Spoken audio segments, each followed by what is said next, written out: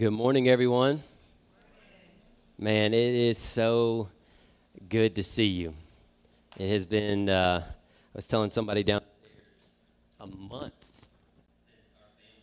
gathered with the church for worship, being gone for 2 weeks for vacation, and then coming down with COVID on our way back, and then staying away for just an extra bonus amount of time just to make sure that we were good and you were good, and now we're good and we're here, and it just feels so right to be gathering with the family of God under the Word of God. So if you have a Bible, turn to Genesis chapter 50. We are in the last chapter of the book of Genesis. We've got one more concluding message next week, and what a rich study it's been. The last time that I had the privilege of preaching, it was from Genesis 45, and we looked at Joseph's initial forgiveness of his brothers. And we focused on Joseph as a type of Christ who forgave us in the midst of our devastating guilt before him. And we said that we need to be a church that creates and cultivates a culture of grace, a culture of forgiveness, where forgiveness reigns. And so we are picking up where we left off in that message, even 5 chapters ahead. The issue with creating a culture of grace, where faith in the grace of God reigns and where forgiveness reigns, is that this is really hard to do. I mean, when we talk about creating a culture of grace or creating a place where forgiveness reigns, it almost sounds idealistic, like this idealistic thing to aim at, but it is not just some tangential hope for a Christian. It is essential to what it means to be obedient to Jesus. It's part of the fabric that he has woven into the everyday life of the Christian, to forgive and to be forgiven. You can look at Paul's words to the Colossians in Colossians chapter 3. He says, "Put on then, as God's chosen ones, holy and beloved." We're people who have received forgiveness from God. The vilest offender who truly believes, that moment pardon from Jesus receives. We just sang that. We believe that if we've come to Jesus by faith, that we have received pardon and forgiveness from him for the vilest of our offenses. And so Paul says, look, you are God's chosen ones, holy and loved of God. Put on compassionate hearts, kindness, humility, meekness, and patience, bearing with one another, and if anyone has a complaint against another, forgiving each other. As the Lord has forgiven you, so you also must forgive. So as we talk about creating a culture of grace and forgiveness in our church, this is not an optional, like, wouldn't it be nice if we were a place where the grace of God in Jesus reigned and where forgiveness reigned and we were a forgiven and a forgiving people? That's something to aim at. Yes, it's something to strive at, but it's something to obey today. That forgiveness is not optional for those who have been forgiven by Jesus. The Lord, when he was teaching us to pray, weaves forgiving and forgiveness into the fabric of our daily life. He says, when you pray, and he teaches them, "Our Father who art in heaven, hallowed be your name. Your kingdom come, your will be done on earth as it is in heaven. Give us this day our daily bread." So this is a daily prayer that we're praying before God. God, make your name holy here. We want your will to be done here. Please provide for us here. And then he says this, "Forgive us our debts as we also have forgiven our debtors." And so then he finishes the prayer. He ends, "Yours is the power, the glory, the kingdom forever and ever. Amen." And then he adds one bit of commentary, one thing from all of that prayer that he emphasizes in the following verses. He could emphasize how holy his name is and why it needs to be hallowed in that place. He could have emphasized trusting God with your daily needs and his provision right afterwards. But these are the words that he follows, teaching them how to pray with. He says, "For if you forgive others their trespasses, your heavenly Father will also forgive you. But if you do not forgive others their trespasses, neither will your Father forgive your trespasses."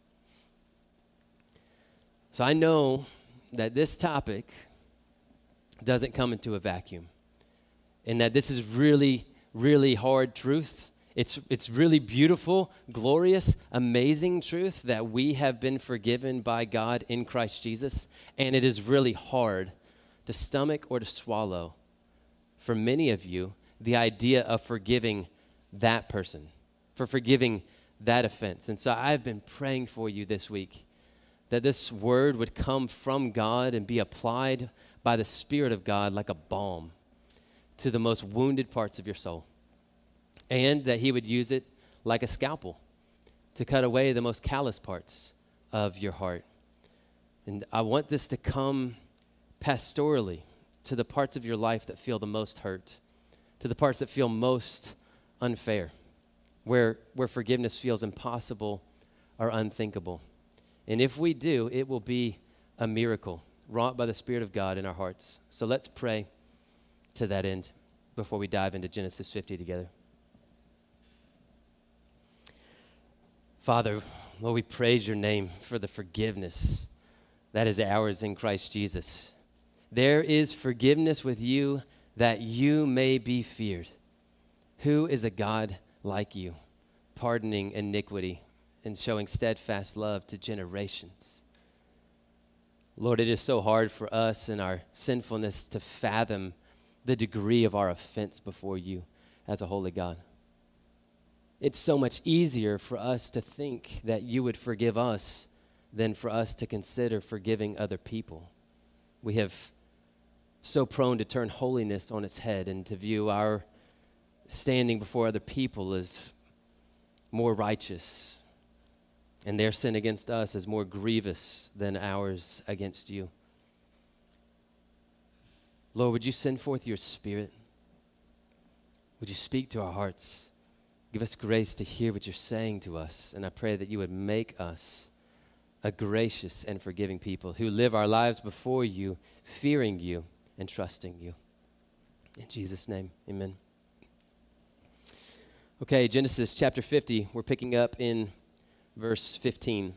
It says, "When Joseph's brothers saw that their father was dead, they said, 'It may be that Joseph will hate us and pay us back for all the evil that we did to him.' So they sent a message to Joseph saying, 'Your father gave this command before he died. Say to Joseph, please forgive the transgression of your brothers and their sin, because they did evil to you. And now please forgive the transgression of the servants of the God of your father.' Joseph wept when they spoke to him. His brothers also came and fell down before him and said, 'Behold, we are your servants.' But Joseph said to them, 'Do not fear, for am I in the place of God? As for you, you meant evil against me, but God meant it for good, to bring about that many people should be kept alive as they are today. So do not fear. I will provide for you and your little ones.' Thus he comforted them and spoke kindly to them." I'm going to give you, I'm going to pull a Corey and just give you one main sentence and add the Coreyism that if it's all you take away, then just remember this one sentence. And this is, we're traveling along the text and unpacking this together. The fear of God and faith in his sovereign goodness enable us to live kind and merciful lives, forgiving others like God in Christ has forgiven us. If you're taking notes, I'll say it again. The fear of God and faith in his sovereign goodness enable us to live kind and merciful lives, forgiving others like God in Christ has forgiven us. And we, of course, see that in our text in the life of Joseph through the example of Joseph. So first, Joseph's fear of God and his judgments.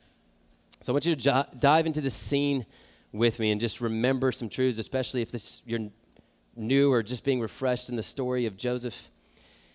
It has been almost 40 years since Joseph's brothers betrayed him and sold him into the land of Egypt. For the first 13 years of that time, Joseph spent most of his time in prison, unjustly, falsely accused, and literally in a pit for the majority of that time. After Joseph waited on God, God highly exalted him to the ruler over all of Egypt, second only in command to Pharaoh. Joseph's brothers come to him in the midst of the famine, and after Joseph tests them, Joseph reveals himself to them, forgives them, and provides for them. That had been 23 years after the initial betrayal that they had this reconciliation. And now it's been 17 years since then. He's been providing for them all this time, and their father Jacob dies. So Joseph's brothers express fear to each other that maybe Joseph had only been keeping his peace while their father was alive, and now that sort of this reason for his peacekeeping was taken out of the way, he was going to take vengeance against them. Maybe he had been nursing this grudge or this animosity against them the whole time, and they say it's this double, the word's used twice in a row for pay us back. It's like maybe he's going to take vengeance with a vengeance. Maybe he's going to pay us back with payback. Now, I want you to think about their fear for a second because it doesn't seem unreasonable. Joseph is one of the most powerful men in the world. He could do whatever he wants to them without fear of any kind of retribution, without any kind of fear of consequence. So you can think about that hypothetical scenario that people would sometimes give you, like, you know, would you do this if nobody knew or if nobody would find out about it or if you knew that there were no consequences to it? And that was the decision that Joseph was faced with. Now that his father was taken out of the way, he could have done whatever he wanted to his brothers or taken whatever kind of vengeance, and there would be no trial. There would be no consequences. So Joseph's brothers appeal to Joseph by way of a message and a mediator. Now, I love this. Just as a little aside, the first mention of forgiveness in the Bible comes from Joseph's brothers using Jacob like a mediator. That there's the request for forgiveness by a mediator on behalf of a guilty party.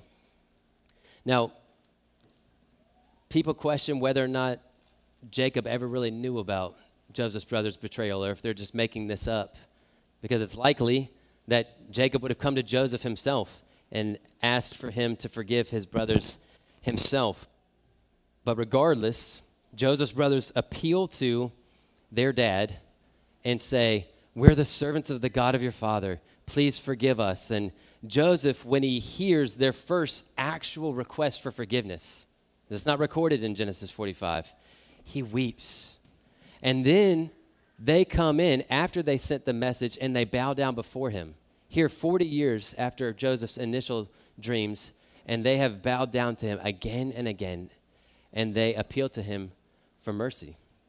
So what is Joseph's response? Listen to this. "Do not fear." Listen to his reasoning why. "For am I in the place of God?" Joseph's example in this text, this is one of the most beautiful examples of forgiveness in the entire Bible. If you're going to understand how and why Joseph forgave, you have to begin with Joseph's fear of God.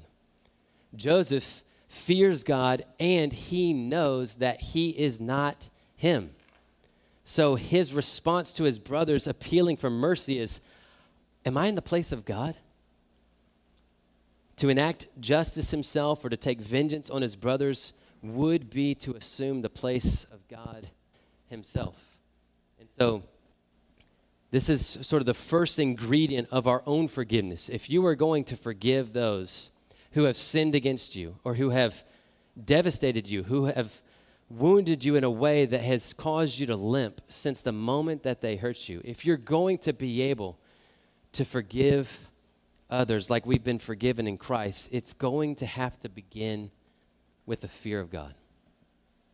And with you asking yourself this question, am I in the place of God? Now, what does Joseph mean by that? What is the place of God that he is referring to? Well, we know that God is the judge of all the earth. Abraham asks in the midst of God about to punish Sodom and Gomorrah for their great wickedness, he asks this question, will not the judge of all the earth, do what is right? And this is the question for us. God is the judge of all the earth. Am I in the place of God, or can I trust him that he will do what is right? Psalm 94 describes God as a God of vengeance. It begins, arise, God of vengeance. And it's the psalmist crying out because of the wickedness around him.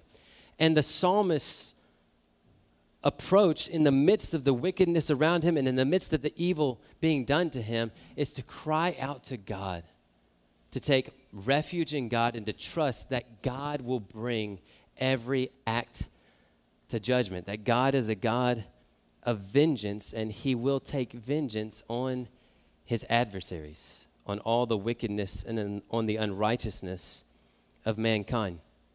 Psalm 96 says, the Lord is returning. Jesus is returning to judge the earth, and he will judge the earth with righteousness and with faithfulness. Solomon, the wisest man who ever lived, at the end of Ecclesiastes, when he's writing about life and the vanity of life under the sun, says the conclusion when all has been said and heard is this. In Ecclesiastes chapter 12, verse 13 through 14. Fear God and keep his commandments, for this is the whole duty of man. For God will bring every deed into judgment, every secret thing, whether good or evil. So as we talk about forgiving others, we have to have the same mindset that Joseph has. God is the judge of all the earth, and we are not in his place. Every single sin is first and foremost a sin against God. Even the most devastating of sins that you have experienced against you, first and foremost, was a sin against God the Almighty, and he is the judge of all the earth. He is the only one who has the right to judge sin and to repay people for what they've done. And listen to this. He will repay them according to what they have done in his timing. That is a promise of God's word. The prophet Nahum writes in chapter 1, verse 2, the Lord is a jealous and avenging God. The Lord is avenging and wrathful. The Lord takes vengeance on his adversaries and keeps wrath for his enemies. The Lord is slow to anger and great in power, and the Lord will by no means clear the guilty. So this is hugely important for us to understand as believers in the room, and if you have yet to place your trust in Christ Jesus for your salvation. God is a holy God, and every single sin under creation, all acts of independence, all acts of man in their own wisdom or for their own pride and their own glory, God will judge and avenge.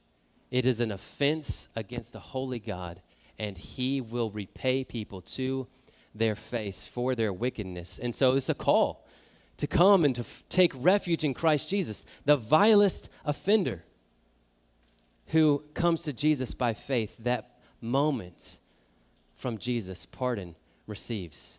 But those who remain far off and do not come to Jesus by faith, he will repay. And so there is comfort and refuge here for the abused, for the oppressed, for the unjustly wrong, that God will bring every act to judgment. That is a very important and simple sentence. God will bring every act to judgment, not you.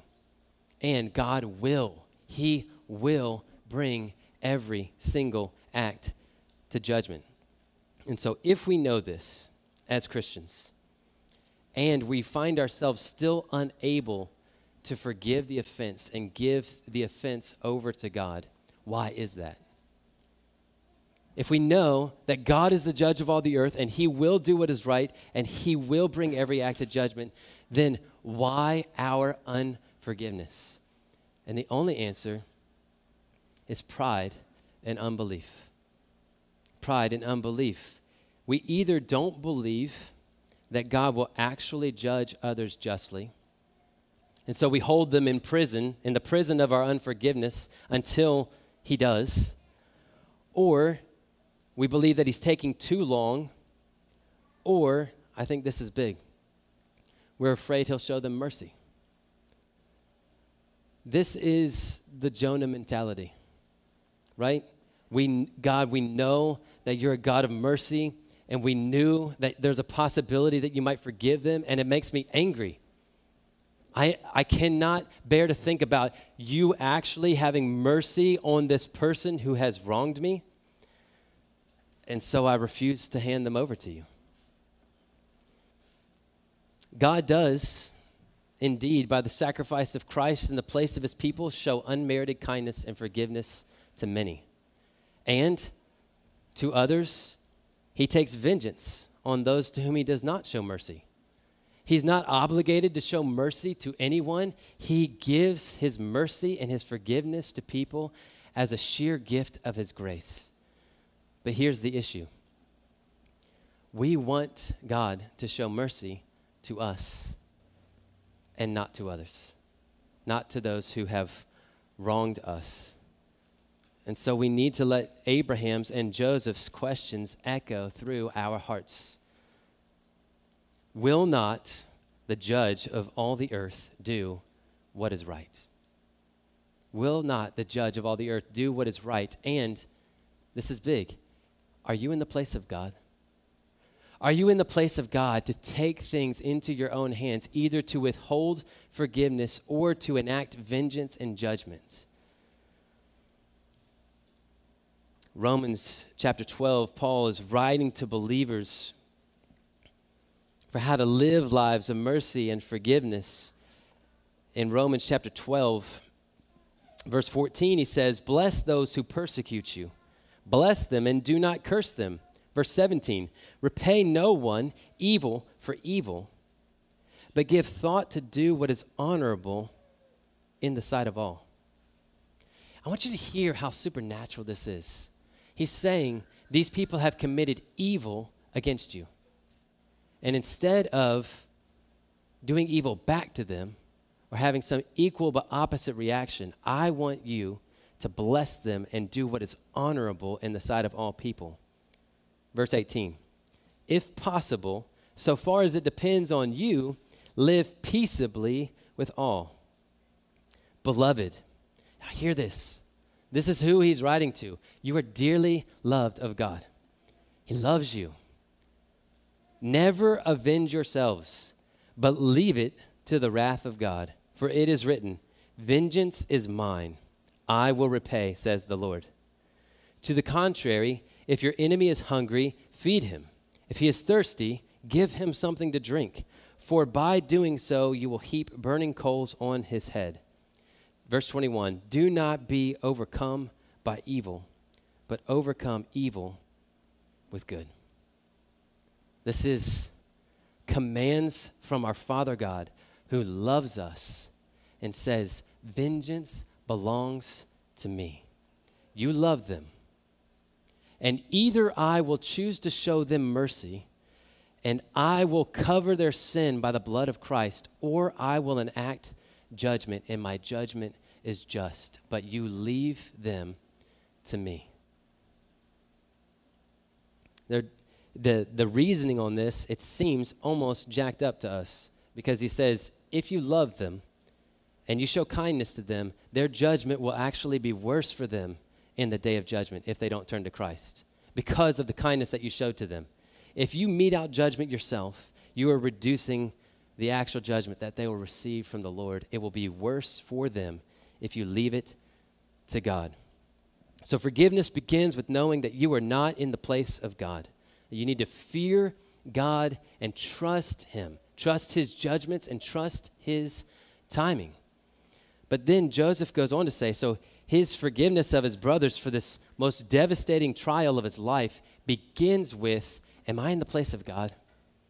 To take things into my own hands, to enact judgment on you. So it begins with this fear of God, but it continues by his faith in God and his sovereign goodness. We read in verse 20, Joseph tells his brothers, as for you, you meant evil against me, but God meant it for good, to bring about that many people should be kept alive as they are today.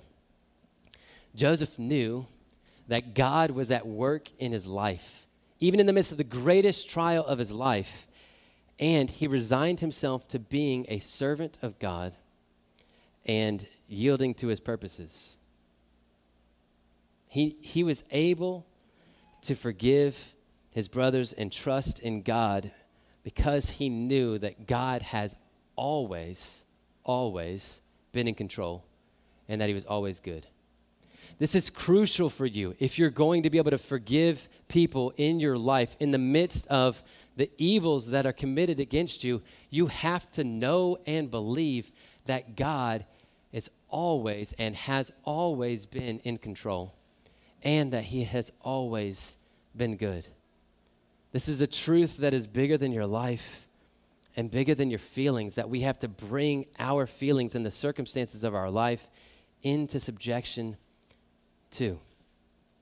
Joseph tells his brothers, you devised a plan for evil to harm me, but God was at work all along, devising a plan that was greater than yours, that your plan could not thwart. He used your evil actions to work his good and saving purposes. This is part of the inscrutable ways of God that are beyond finding out for us, that God is at work in the midst of the trials and evils that befall your life to work his good and saving purposes. We've said this before, and it bears repeating. God is not turning Joseph's lemons into lemonade. You've heard people use this verse before that way. What the enemy meant for evil, God turned and used for good, but that's not what the language of the text says. He's saying that the brothers were devising this evil and malicious plan, and God was designing his own plan that was over and above the scheming of the brothers so that he could work his good purposes. God sovereignly provides over the affairs of man. This is what Paul says in Ephesians, working all things according to the counsel of his will, according to his wisdom. And he's doing so for the display of the goodness and the glory of Christ. In whatever means he is choosing, there are a lot of ways that God is putting the goodness and the glory and the power and the majesty of Christ on display. And how he is choosing to do it is up to him and his good purposes, up to his wisdom. And in the midst of God orchestrating the events and the circumstances of our lives for the glory of Christ, evil men and women are still held fully accountable for their actions. We see this. It's true of the most evil act that was ever committed. In Acts chapter 4, the church is praying before God and crying out to God in the midst of being persecuted by the religious people and by the Romans around them. They quote Psalm 2 to the Lord in their prayer, saying, the kings of the earth set themselves and the rulers were gathered together against the Lord and against his anointed. And then they pray, truly in this city they were gathered together against your holy servant Jesus, whom you anointed, both Herod and Pontius Pilate, along with the Gentiles and the peoples of Israel, to do whatever your hand and your plan had predestined to take place. So I don't want you to miss this. There were evil people that were working with demonic intent. They had wicked plans that came together against the Son of God. This is the same, they were quoting Psalm 2. This is the same language of Let's cast off his bonds from us. Look, here's the son. Let's kill him. Let's throw off his rule, and then we'll be free to rule ourselves. This is the most evil event that has ever happened in the history of mankind. The crucifixion of the Son of God by wicked men. And in the midst of it, the church recognizes and prays to God, saying, they did whatever your hand and your plan had predestined to take place. Evil was meant by the devil and by man, but God had designed it and orchestrated it and intended it for good, for the salvation of many lives. I think about Judas when Jesus says, the Son of Man must go how it was written of him. But woe to the man who carries it out by the one who betrays him. It would be better for that man if he had not been born. He's still fully accountable for the wicked and the evil of his own choosing. And it must happen as God had designed and orchestrated it all along. Now, I know that as we talk about interpersonal forgiveness, this can feel like heady theological truth. Like I get that God's always in control, but when I really think about it, it just makes me mad, or it doesn't feel helpful for my normal everyday experience. But this is anchoring truth in the midst of breathtaking suffering. God is doing a lot of things through the suffering of his people, more than we can fathom. But I want to give you two. So just praying through and thinking about, because I know that it is so hard to even consider forgiving people for some of the wrongs that people have suffered in this room. But we have to remember and know that God is using every trial, every circumstance of your life, even the ones that happened before Christ, before you knew Jesus. He is using every trial and every pain in the lives of his people for their conformity to the image of Jesus. Eric referenced it from Romans chapter 8 earlier, that God is working all things together for the good of those who love him and are called according to his purpose. And that good, verse 29 says, is our conformity to the image of Jesus. And if Jesus is precious to us, if Christ's likeness is precious to us, then this has the power to be the greatest healing balm for our soul. To know that Jesus is able to take this, even this, and to create something in me that would result in the pleasure of the Father. And if he is able to use this to transform me, to change me, to produce Christ's likeness in me, and it results in an opportunity to tell people of the power of Jesus, of the grace of Jesus, of the healing that he can bring, if it gives opportunity for him to demonstrate his righteousness in the judgment of the wicked, then like Joseph, I will resign myself to his purposes and say, the wisdom of God is wiser than man. And I don't understand this, but I know that Jesus understands my suffering and my weakness, and that he is going through it with me.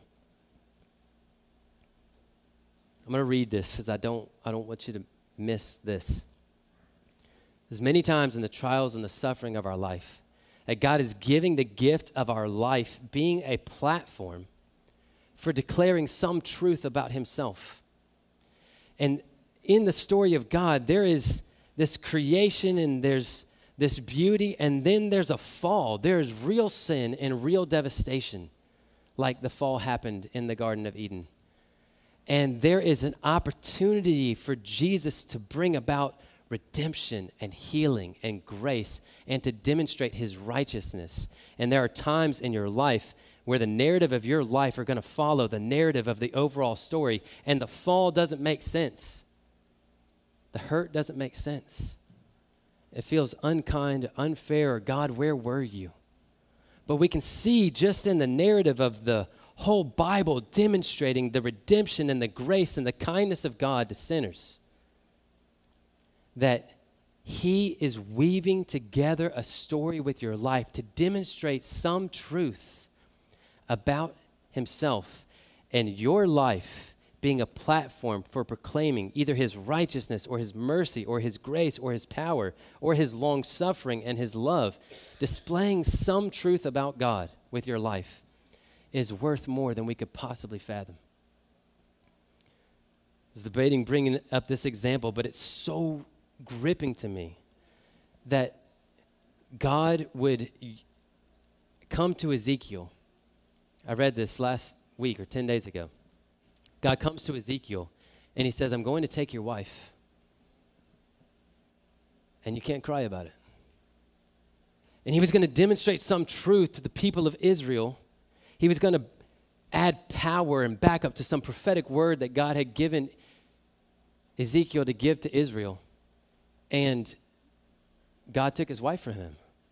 And it's not like, well, they didn't really have a good marriage and Ezekiel didn't care. She's described as precious to him. I'm taking away your most precious possession. To demonstrate to my people some grievance, some sin that they had committed against me. And Ezekiel obeyed. And it's breathtaking to me, especially with how much I love my wife. And I'm thinking, this is demonstrating some massive truth. May not be the intent of what it was designed to demonstrate to the people of Israel, but to me in that moment, it demonstrates this massive truth that for Ezekiel to be able to obey God and to proclaim the truth of God, for that to be received by people or demonstrated with power and with the vivid illustration of losing his wife, it was worth it to God to take Ezekiel's wife from him, to demonstrate that truth. So what does that tell us about the truth of God and what demonstrating the truth of God with our lives is really worth? And I want you to hear this. You are not disposable to God. We have to hold these truths next to each other so that you can see how vital it is, how important demonstrating the truth of God, the love of God, the mercy of God with your life is worth. So we know that the Bible says that the gospel is a treasure that we have in jars of clay and that this gospel is worth more than our lives. But demonstrating any truth about God, demonstrating some aspect of his character is worth more than any circumstance in your life, any relationship in your life, anything about your life. He is glorious, and it is a treasure of treasures to get to display some truth about God with your life. But you need to remember in the midst of all of these trials that you don't understand, this devastation, Joseph had gone through hell for 23 years. In the midst of that kind of devastation, you have to remember you are his dearly loved people. He describes you as a people for his own possession, who he has called out of darkness and into his marvelous light. And if he has allowed something to befall you, he was not wronging you. God was not unjust to you. He didn't stop loving you. He's not cold and calloused and removed from you in one moment and then lovingly works a redemptive purpose in another. On this road of following Jesus, it is a road of suffering into his glory, and you will go through devastating loss and suffering. And our consolation in the midst of it is that he will be with us and he will give us his fellowship in the midst of it. And he will use it to work his saving purposes, either for your own salvation as he sanctifies you and forms Christ in you, or for the salvation of many lives that you cannot yet see.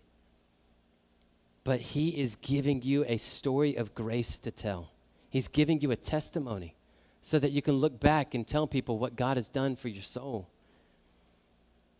So, in the midst of faith in God's sovereign goodness, here's what I want you to remember. Ephesians 1, verse 11. God works all things according to the counsel of his will. Psalm 18, verse 30. This God, his way is perfect. Psalm 145, verse 17. The Lord is righteous in all his ways and kind in all his works. And all these things are all true at the same time. And he calls us to trust him and to honor him and then to forgive as we've been forgiven. That's the third example that Joseph gives us, Joseph's forgiveness of those who betrayed him. In verse 21, he says, so do not fear. I will provide for you and your little ones. Thus he comforted them and spoke kindly to them. You see, Joseph goes beyond forgiveness just in theory, beyond, I forgive you, but we can't have a relationship.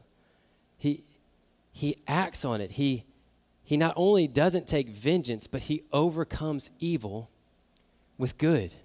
He comforts them and speaks kindly to them and reassures them of his love and uses his own means to care for them. Now, before you draw conclusions about what's possible, even with forgiveness of people and releasing them and what you need to do to show kindness to them, I'm not saying that this is always going to be possible. But this shows that his forgiveness and the healing that God had done in his heart was actually from a heart that God had transformed. He was forgiving them from the heart. This was not just a forgiveness that was on paper, that was cold and removed. Remember, Joseph's brother's fear was that he had forgiven them just from an external pressure, from all right, he was forgiving us for dad's sake, and now that dad is gone, then he's going to pay us back with a vengeance. And I think their fear highlights a kind of forgiveness that we're prone to extend, a kind of forgiveness that does enough to satisfy the external pressures of what we know Jesus calls us to, or because the church is onlooking and we want to have this outward appearance of having forgiven. But Jesus says in Matthew 18 that he gives this parable of someone who's forgiven this massive debt and then turns around and chokes out his slave for a debt that was not even a fraction of the size. And this unrighteous servant who's unwilling to forgive this small debt is put into prison and forced to work it off until he's repaid every last penny. And then Jesus adds these words, so will my Father do to every one of you who does not forgive his brother, listen to this phrase, from his heart. So there is a forgiveness that is not from the heart, that is surface level, that satisfies external pressures from other people. So I want to exhort you in closing to this kind of forgiveness in the midst of major wrongs, the inexcusable wrongs, the wrongs that have caused you to walk with a limp since it happened to you, and everyday wrongs, which I think are so easy for us to overlook. So first, the inexcusable. Now, I want to remind you from the place where we started that Jesus taught us to pray, forgive us our sins as we forgive those who have sinned against us. And he adds, if you forgive others their trespasses, your heavenly Father will also forgive you. But if you do not forgive others their trespasses, neither will your Father forgive your trespasses. So I want to make sure we understand what forgiveness is and where it comes from. This C.S. Lewis wrote a chapter or a lecture that got put in the compilation, The Weight of Glory, on forgiveness. And he said, to be a Christian means to forgive the inexcusable because God has forgiven the inexcusable in you. This is hard. How can we do it? Only, I think, by remembering where we stand, by meaning our words when we say in our prayers each night, forgive us our trespasses as we forgive those who trespassed against us. We are offered forgiveness on no other terms. To refuse it means to refuse God's mercy for ourselves. want to make sure you're hearing this. Unforgiveness in the heart is like a thermometer. If we receive forgiveness from Jesus and we've experienced his grace transforms our hearts and makes us gracious. He gives us the power to forgive from the forgiveness that he has given to us. Jesus is the one who cried out from the cross, Father, forgive them, for they know not what they do. We have forgiveness, the redemption. In him we have redemption through his blood, the forgiveness of our trespasses, according to the riches of his grace. That is where the supply of grace and forgiveness comes from. It has to begin with remembering and understanding where we stand. The forgiveness that we have received in Jesus. Understanding the weight of our offense, the weight of our grievance against the holy God, and all that God has forgiven us by his love in Christ. And then he gives us the strength and the power and the will to take that forgiveness and to give it to other people. It is a thermometer. Jesus is not saying that you are saved by grace through faith. It is a gift of God, and you need to add to that faith your forgiveness. Otherwise, the deal is off. If you can read this verse that way, if you take it out of context with the rest of the scriptures. If you don't forgive people, you can lose your salvation. You could take it that way. But that's not what he's saying. A heart that has been forgiven by Jesus, who has been transferred from the domain of darkness and has been brought into the kingdom of his beloved Son, is a heart that is being sanctified by the Word of God, and a place where the Spirit of God reigns and dwells, a place where people surrender to Jesus and to his commandments. And he has commanded us to forgive as we've been forgiven, and so we obey. I want you to hear this. Forgiveness is not saying that what was done to you is okay. This is a hurdle for so many people for forgiveness, thinking, I can't forgive this and condone what they did to me. But you need to see this. Jesus has never condoned sin. He, by his forgiveness of you at the cross, wasn't excusing your sin. He was covering it. He was atoning for real evil and real wrong. But forgiveness is a releasing of the wrong and of the person that you're seeking to hold hostage. You're releasing them to God. You are canceling their debt, and you are releasing them into the hands of God for him to deal with according to his wisdom and his justice and his mercy. Corrie ten Boom, who we've read about before, and I have encouraged you to read The Hiding Place before, has a really moving account after suffering in concentration camps at the hands of the Nazis after harboring Jews and hiding them. Went around and taught on forgiveness much after her experience, and then was forced to face one of her former captives and actually put all of her teaching, all the application where her mouth was. And she did. She was praying, and this man had come to Christ since the time that he had been her captor. And he gives her his testimony, and he says, I'm asking that you would forgive me. And she, in the midst of all of her teaching about forgiveness, was sitting there wrestling with the Lord saying, God, I cannot forgive this man. I cannot love this man. I am unable to do it. But you are able to give me the strength. And I'm praying, give me your love for this man. And she, by an act of the will, not because she felt like it, reached out and took the man's hand. And she said it was like just the electric presence and power of God coursing through her to love this man in the midst of all of the evils that he had done to her. She said, to forgive is to set a prisoner free and discover that the prisoner was you. This is what unforgiveness does. You think that you're harming the person that you are harboring unforgiveness towards by fostering bitterness And at the end of the day, they've gone free, and you're really hurting yourself by living in disobedience to the command of God and trusting God with your hurt and your pain for him to deal justly with the one who wronged you.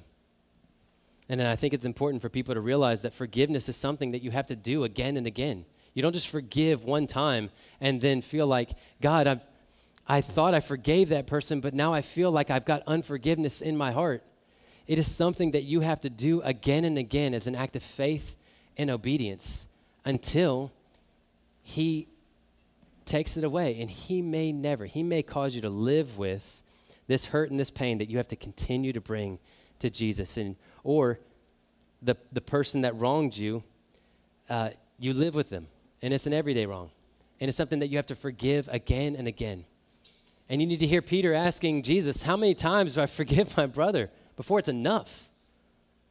You just wonder what he had been through to voice such a question. But some of you would ask the exact same, like, how many times do I have to live with this person doing this thing before I'm done with it? And Jesus says 70 times 7. It's an unlimited, perfect amount of times. You forgive them as often as you've received forgiveness from God in Christ.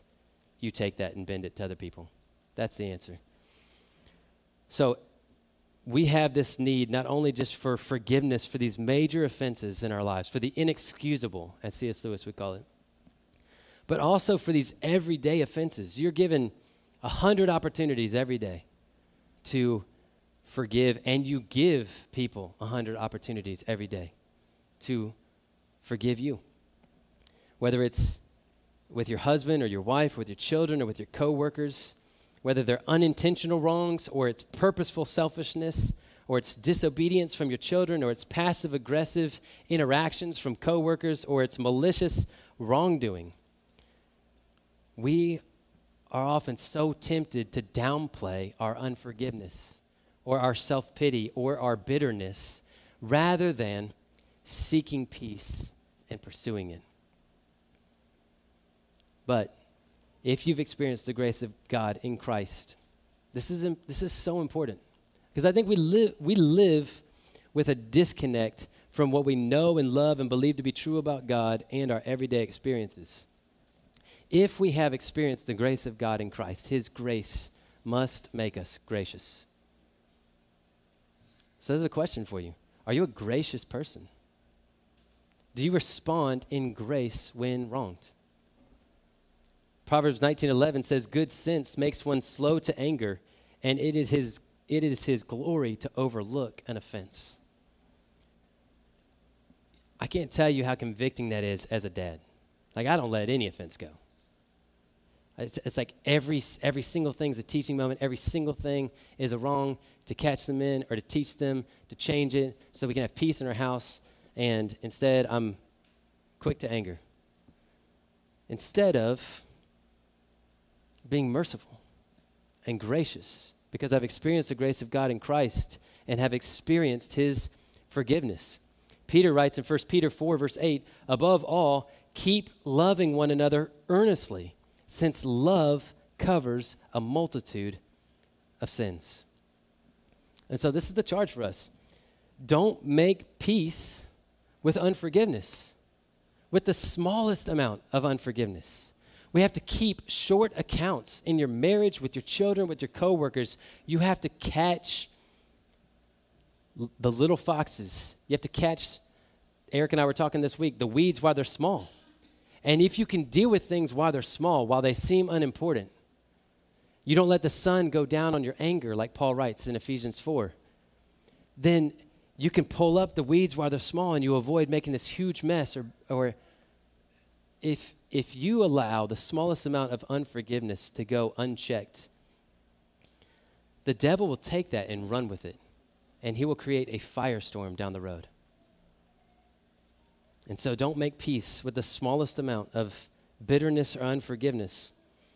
Paul goes on to write in Ephesians 4, verse 30 and 32, let all bitterness and wrath and anger and clamor and slander be put away from you, along with all malice, all evil intent.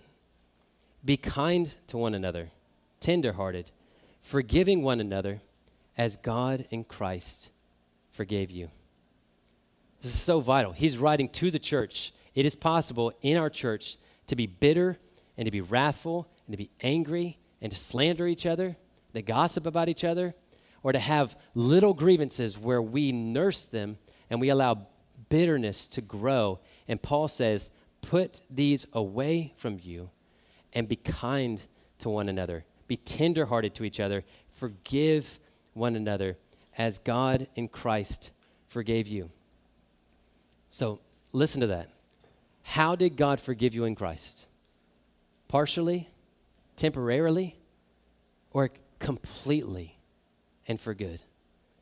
This is a call to forgive with the forgiveness that we have received from God in Jesus, and to do it again and again and again. Not merely to forgive, not merely to avoid the evil of taking vengeance, but overcoming evil with good. This is like this language of propitiation. Jesus did not just forgive us of our sins. We have not even merely received justification and a pardon from God. We have proactively been given every spiritual blessing in the heavenly places that only Jesus deserves. When he forgave us, he did not just pardon us, he overcame evil, and he did it with all the good that Jesus deserves because of what Jesus has done for us at the cross. Romans 3 says that God is able to be both just, the God of vengeance, the one who brings every act of judgment, and the justifier of those who place their trust in Jesus, because God poured out his righteous judgment that you deserve on his Son. He himself bore God's wrath in his body on the tree so that by his wounds you could receive healing. And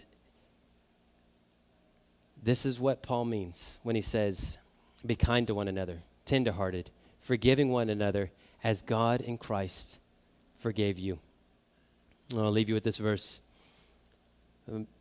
Jesus speaking to his disciples in Luke chapter 6, verse 35 through 36. And I would say, these verses that we've talked about with forgiveness, certainly they pertain to the church of God and forgiving people who have also experienced the grace and the kindness of God in Christ. But Jesus takes that and goes beyond that to those outside of the church, those who have hurt you the worst. Luke 6, verse 35. Love your enemies and do good and lend, expecting nothing in return, and your reward will be great, and you will be sons of the Most High, for he is kind to the ungrateful and the evil. Be merciful, even as your Father is merciful. Let's pray.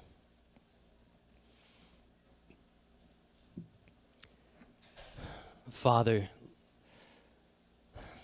Lord, we are coming before you as beloved children, set apart for your purposes, dearly loved by you. Lord, completely forgiven by faith in Jesus, because Jesus atoned for our sins and was himself the propitiation for our sins. We have now received peace with you and forgiveness from you. We've received the gift of your Holy Spirit and the gift of adoption as your children. I pray, Father, that we would understand the weight of sin and the fullness of the gift that we have received in Jesus. That we would see the weight of our offense against you was infinitely more than any grievance that's ever been committed against us, so that we would fall on our knees and worship you for your grace and your kindness that you have extended to us.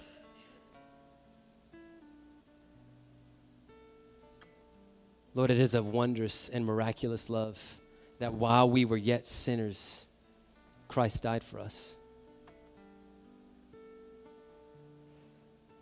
Lord, I pray that your grace would make us gracious, that our nearness to you would produce a fear of you as we live our lives in your presence, that we would fear taking your place, taking vengeance into our own hands, harboring unforgiveness as though we were the judge of all the earth, instead of entrusting the wrongs that have happened to us and those who have wronged us into your hands, knowing that you are a just God. Lord, help us to trust you, knowing that you're a good God. And God, would you give us grace to be kind and tenderhearted, forgiving others like you have forgiven us in Jesus. Lord, it'll be a miracle for us to live this way, but you have given us your Holy Spirit so that we would walk by your strength and not by ours. Lord, would you convict us of our sin? Help us to forgive those who have trespassed against us, even as, Lord, we're asking that you would forgive us of our sins, even as we forgive those who have trespassed against us. Would you do it, Father, for the glory of your name? Amen.